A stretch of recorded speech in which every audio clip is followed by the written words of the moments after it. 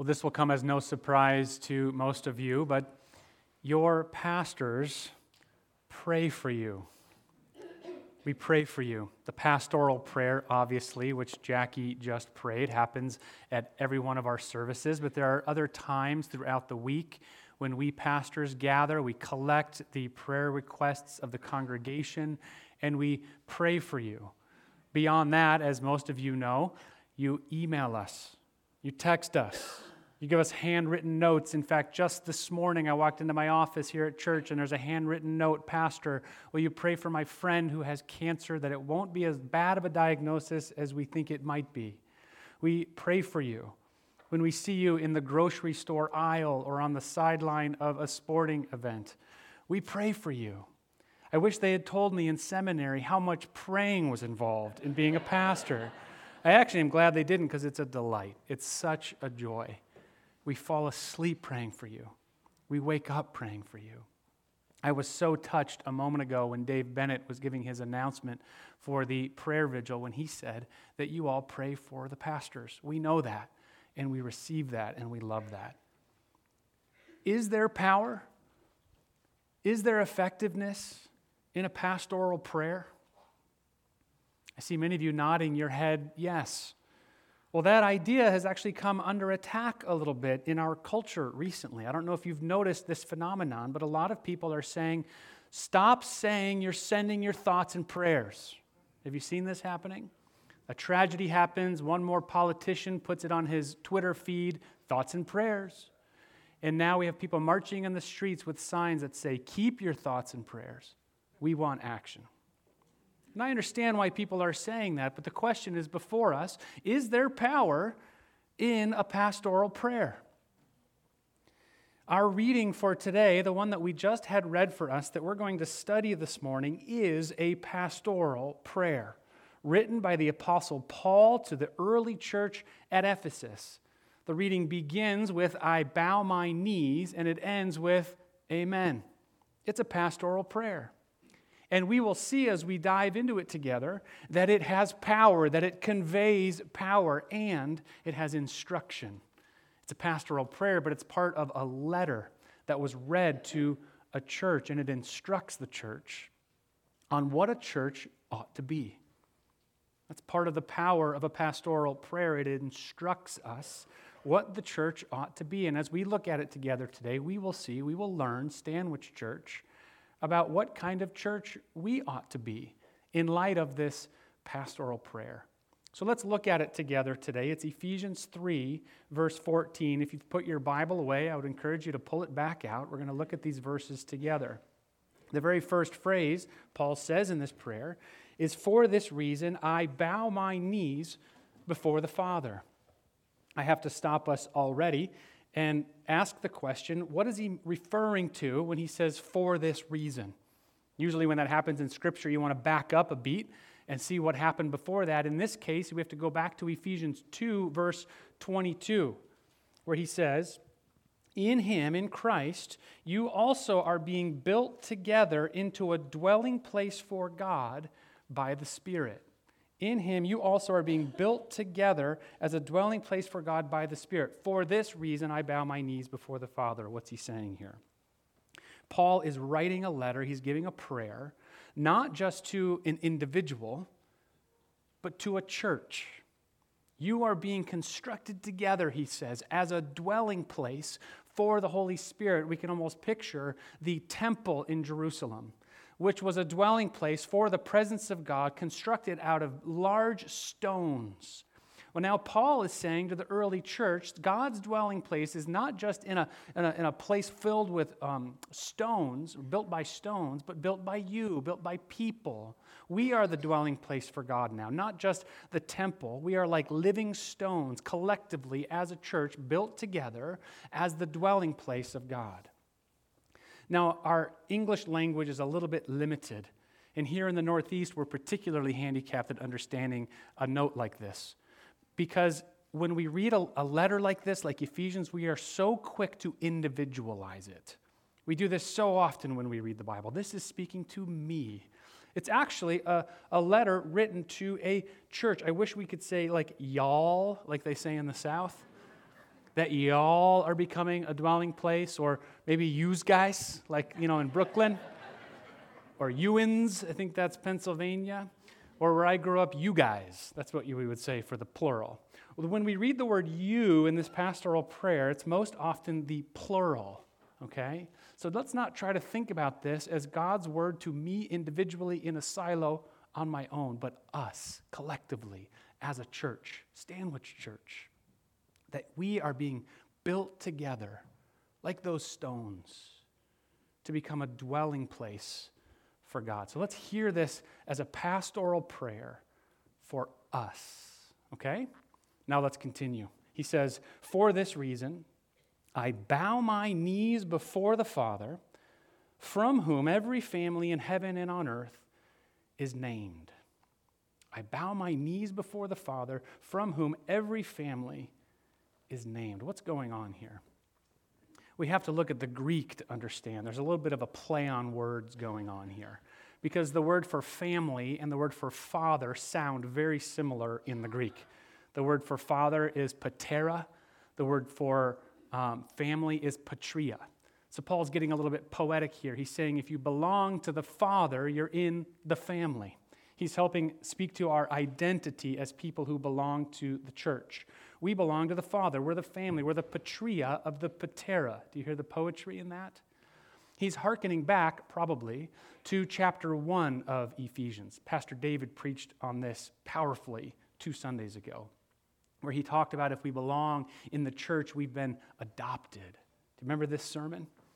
Sin has left us exposed. It's left us isolated and alone. We can't help ourselves like a baby who's been left outside the city gates. But God, the Father, has scooped us up and collected us and makes us His own. We belong in His family. We are adopted into the family of the Father. This changes our whole identity. Pastor David preached that Sunday about how when people are adopted, when they've been abandoned by their original family, when sin has done that to us and we've been adopted into a new family, well, understandably, we might have some trust issues, right? Our old family left us to die and we're now in a new family. We might be wondering, is our new Father good? Is our Father good? Will He take care of me? Does He have my best interest in mind? If I belong to this new household, is this good for me? And the answer is right here in the text. We have a good Father. We know this, as it says here in the prayer, because our Father is generous. He's generous to us. Let's continue the reading now in verse 16. Pay attention to the generosity of God. That according to the riches of His glory, He may grant you, y'all, to be strengthened with power through His Spirit in your inner being, so that Christ may dwell in your hearts through faith. According to the riches of His glory.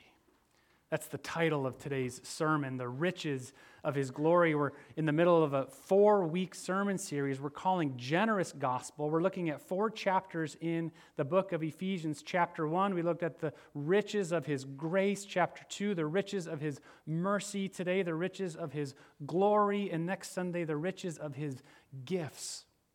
The riches of His glory is what we look at today. I don't even know how to preach about that. The riches of His glory, the unimaginable, immeasurable glory of God, we have no idea. We think of glory, we think of somebody famous who gets glory. You know, so often in human institutions, it's a scramble for glory. Who's going to get the glory here? I remember high school, do you? Who's going to get the glory on the sports field today? Who's going to get the glory? Who's going to be number 1 in the class? Who's going to get the glory? Who's going to get the glory in the social scene, at this party? But here it says, in God's household, in the church, we gaze upon, we worship, we wonder about the riches of His glory. He gets all the glory. He has all the glory, unimaginable, unspeakable glory. We're just messing around with glory when we compare ourselves to each other. Who's going to get the glory here? C.S. Lewis says we are far too easily pleased. We're like children wanting to go on playing with mud pies in the slum because we cannot imagine the offer of a holiday at the sea.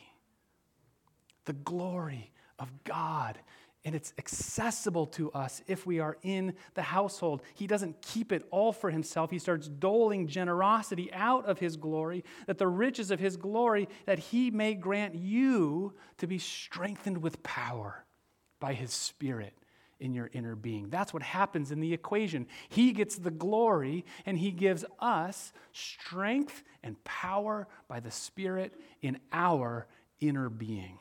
Look how generous He is. That's what the offer is to us. He gives us strength with power through His Spirit in our inner being. That's the heartbeat of our church. That's the strength of our church, is His Holy Spirit. Speaking of heartbeats, I know personally what it's like to have a strong heartbeat and to have a weak heartbeat. Some of you know this story. When I was in college, I was about a junior, and I thought I was pretty special. I was the BMOC. You know that phrase? BMOC? Unfortunately, some of you know that phrase, big man on campus. Yeah, that was me. And one day, I was walking up a flight of stairs. You think that's funny? Huh? There's like nervous laughter going on. Like, who's going to tell him he's not that cool? Well, God did, actually. God humbled me. I thought I was pretty special until one day I was walking up a flight of stairs in the academic building, and I was very winded. I couldn't make it up the next step, and I had to stop and lean against the railing of the steps. And I finally got to the top of the steps, and I was so tired I had to lean over and catch my breath. I was seeing stars. A couple of days later, I was driving in my car, and fortunately I had a stick shift, and I was in neutral at a stoplight, and I totally blacked out. That's when I realized I should probably go to the emergency room. So I did, and I remember, I'll never forget it, the medical person holding a stethoscope up to my chest, 20 years old. Suddenly his eyes grew really wide, and he said, "We need a stretcher in here now." Long story short, I had chronic atrial fibrillation. And for the whole first half of my 20s, I had to deal with that, first with medicine, but then with 2 operations. And by God's grace, I've had a strong heartbeat ever since that second operation. I know what it's like. I know the difference between having weakness in my inner being. It's a terrible feeling. Some of you have had AFib. I've prayed with many of you over this. You know what it's like not to be able to walk a flight of stairs. It's scary. And then to have a strong heartbeat, you know that you have that confidence, you can face what's before you. Well, this is a metaphor here for the church. Look what God is giving to us, that you may be strengthened with power through His Spirit in our inner being. That's why I say it's the heartbeat of our church. It's the Holy Spirit. We're not relying on some weak, pathetic, worldly power. We're relying on the Holy Spirit power. You know what it says in Romans 8, verse 11? It says the very same power that rose Jesus Christ from the dead is at work in you, in y'all. It's at work within us, church. That's the power we have access to. Why are we messing around with worldly power, thinking that's how we're going to advance the kingdom? We have access to resurrection power, Holy Spirit power. It's the heartbeat. It's the engine of our church. For what purpose? Why does He fill us up with this kind of power as a church? What's He doing in our midst? Let's continue to read. We'll pick up again in verse 17. So that, it says, so that Christ may dwell in your hearts through faith, that you, being rooted and grounded in love, may have strength to comprehend with all the saints what is the breadth and length and height and depth, and to know the love of Christ that surpasses knowledge, that you may be filled with all the fullness of God. This is pretty amazing, church.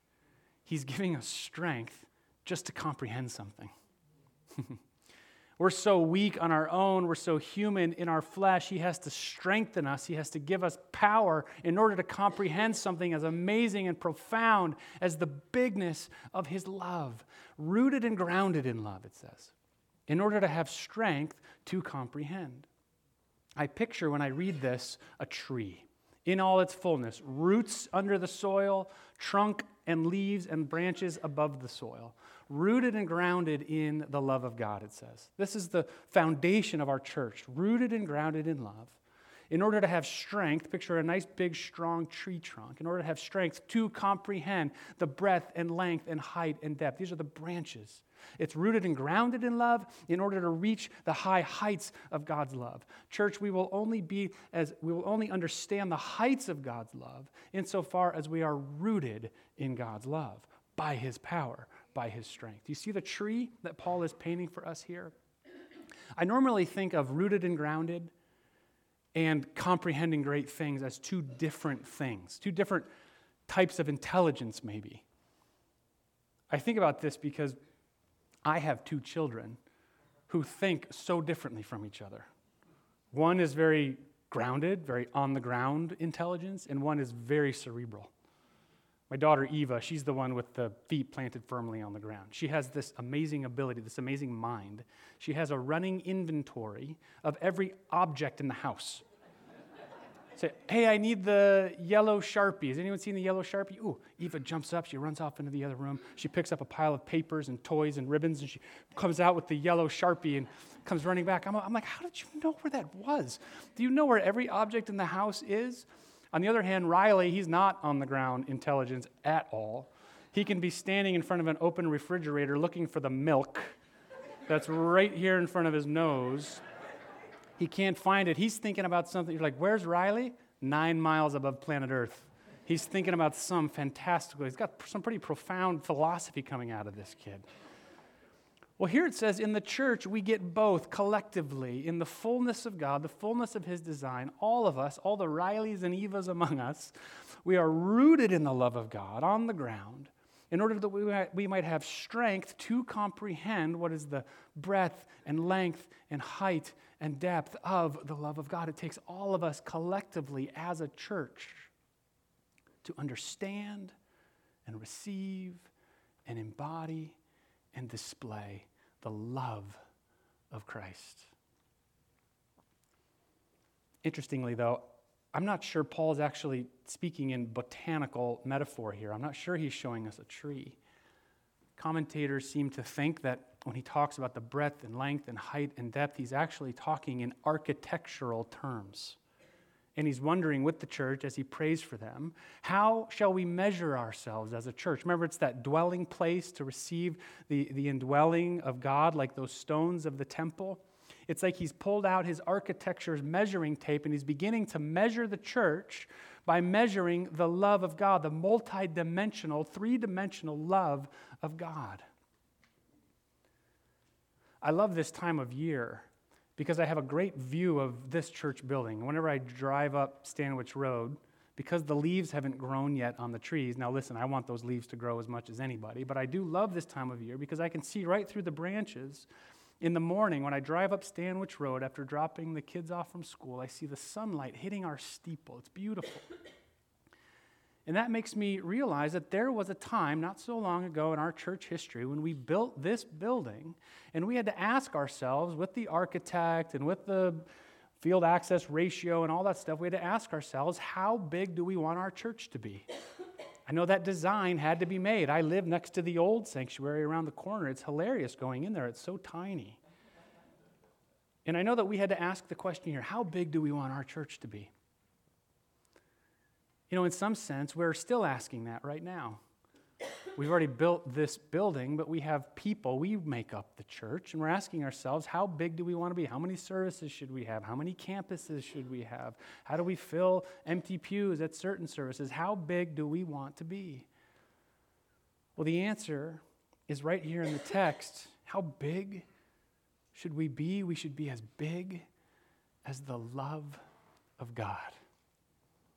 That's how big our church should be. That's how we ought to measure ourselves, by the bigness of the love of God, not with necessarily things like architectural drawings and size of services and campuses, but by the love of God. Consider the size, consider the bigness of the love of God, how broad or wide it is, how long it is, how high it is, and how deep it is. How wide is the love of God? It's like a wide river. You ever stood on the banks of a wide river? You can barely see the other side. It's like a wide river, wide enough to wash away all our sins.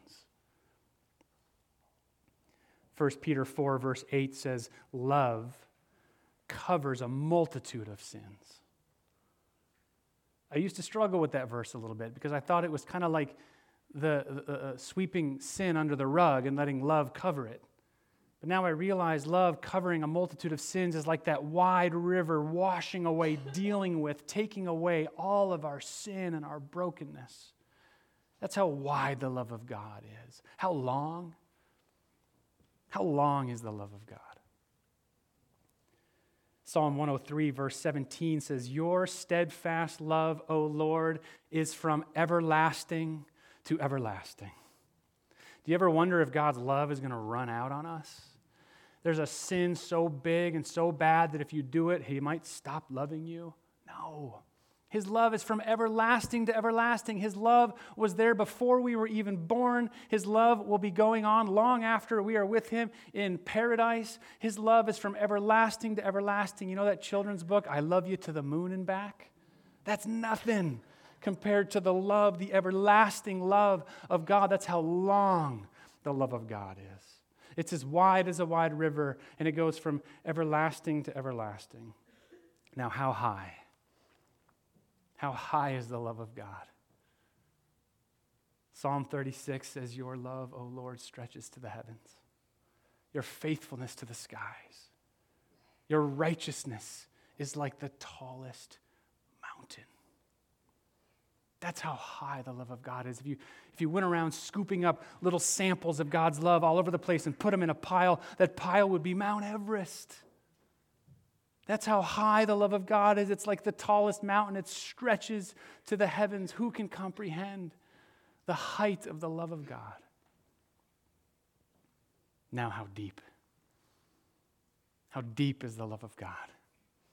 How deeply has He loved us? Consider the descent of our Lord. Consider the depth of the plunge of Jesus, who, being in very nature God, did not consider equality with God something to be grasped and to be exploited. But He emptied Himself, and He took on the very form of a servant, and being found in human likeness, He became obedient to death, even death on a cross. That's how deep the love of God is. That Jesus would go from the throne of the universe down to our dusty planet, down to the depths of a terrible crucifixion. That's how deep the love of God is. How wide? How long?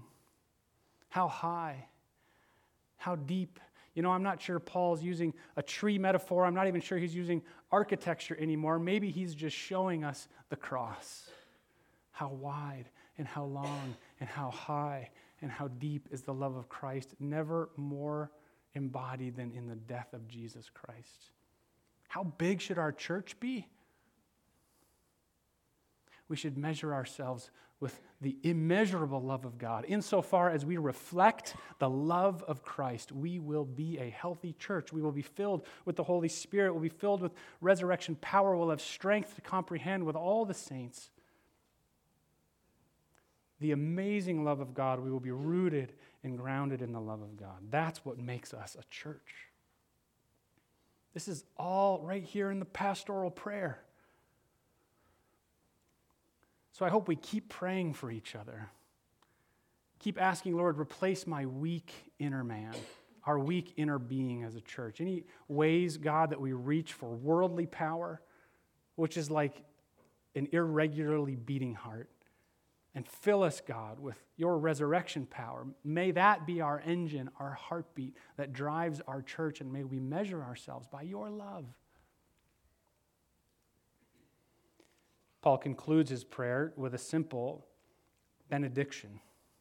It's a little bit of an encapsulation of the whole prayer that he's just prayed. I want to offer this benediction just to us right now as a church, to y'all, to all of us. Don't think about this individually now. Think about it as a word, as a benediction, as a blessing to us as a church. Just receive this, church body, through the Holy Spirit. Now to him who is able to do far more abundantly than all that we ask or think, according to the power at work within us, to him be glory in the church and in Christ Jesus throughout all generations, forever and ever. Amen.